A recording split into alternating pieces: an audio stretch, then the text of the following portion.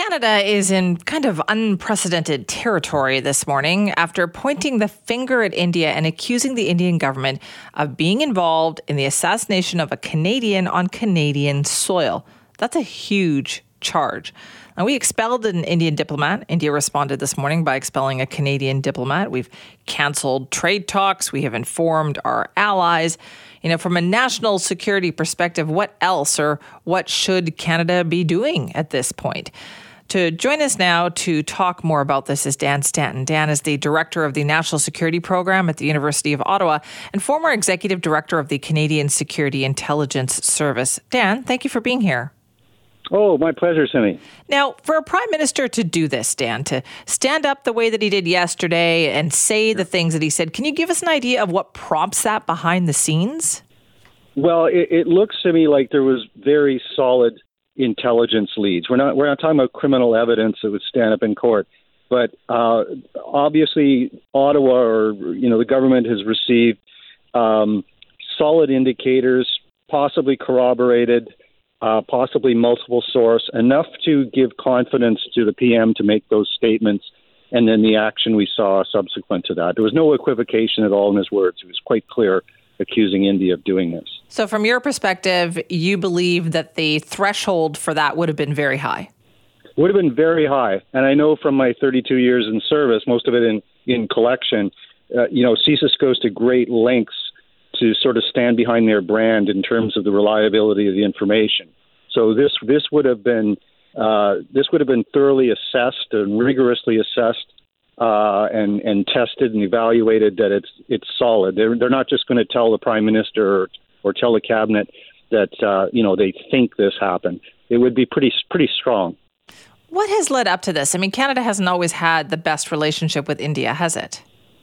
No, I mean, historically it hasn't, especially when you go back in the earlier years when there was extremism and when it was a growing concern and we know about Air India and things like that. So from an Indian perspective, there wasn't, I guess you could say, the action taken that they expected. But then it gets back on there. I mean, India is seen as a partner and an ally of sorts, but there's always been these issues, I think, from the Canadian standpoint into their treatment of minorities, religious minorities, cultural minorities, and trying to get on get that dialogue with India. And obviously, it doesn't seem to work. Is part of that complication then, I guess, to help the broader Canadian public understand this, is that if some of these minorities you talked about in India are not the minorities here in Canada, it is the larger Indian population here in Canada? Well, what it is that what we would regard as dissent and free speech and, from the Indian state perspective, it's seen as a threat to national security. So, for example, the Sikh minority in India, any of their aspirations, even nonviolent aspirations, are seen as a threat. We see this with the Muslim population as well. So India deals with them as though they are, threats to their national security and terrorism, which doesn't segue well with Canada, which of course we need to see evidence. We need to see proof that someone's a terrorist and so on. And the fact that they're just speaking out about things in the homeland doesn't necessarily make them a terrorist. So there's sort of we don't really have the same language in that. And India is seeing this as all threats to the integrity of their state. And it appears to be they're going outside their borders with some sort of extrajudicial killing, which is a game changer. We've never seen this before. That's what I was just about to ask you. How extraordinary is this situation potentially? It's extraordinary because, we have this constellation of pariah states like Iran and Saudi Arabia, and I won't mention too many more, but where we sort of expect that behavior. But you don't expect that from India. It's a member of G20, and Canada's had historically, good relations with India. And so this activity, it's really it's quite an outlier there. It is unprecedented. In my 32 years in national security, counterintelligence, counterterrorism, foreign interference, I've never seen anything like this. What tools are left to us, though, Dan, at this point? Like, what can Canada do? Tough. That's a good question. I mean, so far, I think right now the ball's in India's court. Canada's made this announcement, made these accusations. There's been, expelling of diplomats. But the ball is in India's court, in my opinion. They're going to have to, at some point, acknowledge this. They're going to have to cooperate. There may be some extradition issues involved with some of the accused. Who knows? It looks like the government's made efforts in the last few weeks, quietly, bilaterally, to get India to cooperate. And I imagine there's some sort of frustration level there that led to what we saw yesterday in the House of Commons. Do we potentially have support from our allies on this? Does that complicate things? I would have no doubt on that. I mean, certainly the security intelligence partners work quite closely, and they would have a vested interest in this. Not only countries like, the UK, US, Australia, New Zealand, where they have, South Asian populations, they have Sikh communities, but even just their security intelligence and sharing and cooperating with India and things like this, they're probably having a lot of deep concerns right now in terms of, who they're dealing with. So there would be pressure there. I think behind the scenes, there would be pressure from allies of Canada. We're just not going to hear it in the media. Yeah. When you see what's going on, especially with the G20 summit, now we're all looking at it in a different light, right? Where do you see the pressure behind the scenes? Well, it seems, I actually, when I saw that and I saw the Prime Minister's, lack of warmth there, I did think it may have something to do with this, or certainly had to do with foreign interference in Canada.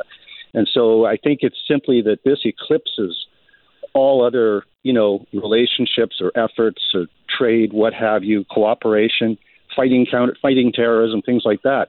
And so it's impossible for the government to act as though it's just business as usual.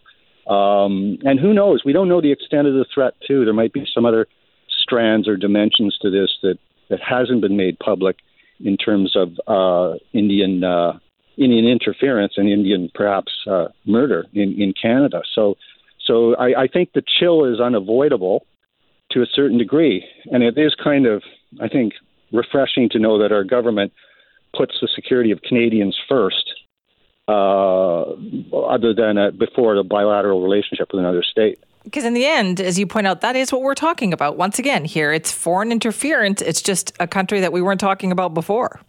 Exactly. And that's really the question comes down to, a government that won't protect its citizens. Those are pretty primordial issues. And so this government, obviously yesterday was a good demonstration of that, is saying that, no, we put the safety and security of Canadians, certainly in Canada, it's sacrosanct. And so all these other issues and trade and, all the warm feelings and everything are going to have to be put in the back burner until this is sorted out. Do you expect the tough talk then to continue? This sounds like we're going to have a bit of a freeze on Canada-India relations. Yeah. Sounds like it. It just depends. This is just a side of India we're seeing. Right? It's an autocratic state, doesn't treat its minorities well. And this is how they treat allies and friends like Canada. I'm assuming this is all true and all aspects of it are true. And so far it looks like it is. But it does show the other side of India that Canada has to deal with, or the Canadian government has to deal with. Right. But to be clear, and to kind of go back to what you were saying at the beginning, from your experience was 30 plus years in intelligence services, for a prime minister to stand up and do what he did yesterday would mean a level of information that is kind of solid. Absolutely. There's no equivocation on it. So it would be shared with allies as well. So prior to this, there'd be a lot of dialogue and a lot of discussion.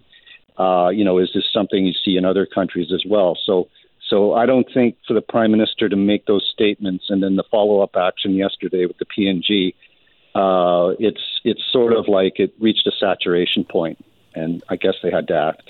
Dan, thank you so much for your time this morning. Oh, my pleasure, Simi. We really appreciate that conversation. That is Dan Stanton. Now, Dan is the director of the National Security Program at the University of Ottawa and the former executive director of the Canadian Security Intelligence Service. So he knows of what he speaks on this front, and there is more to come on that story.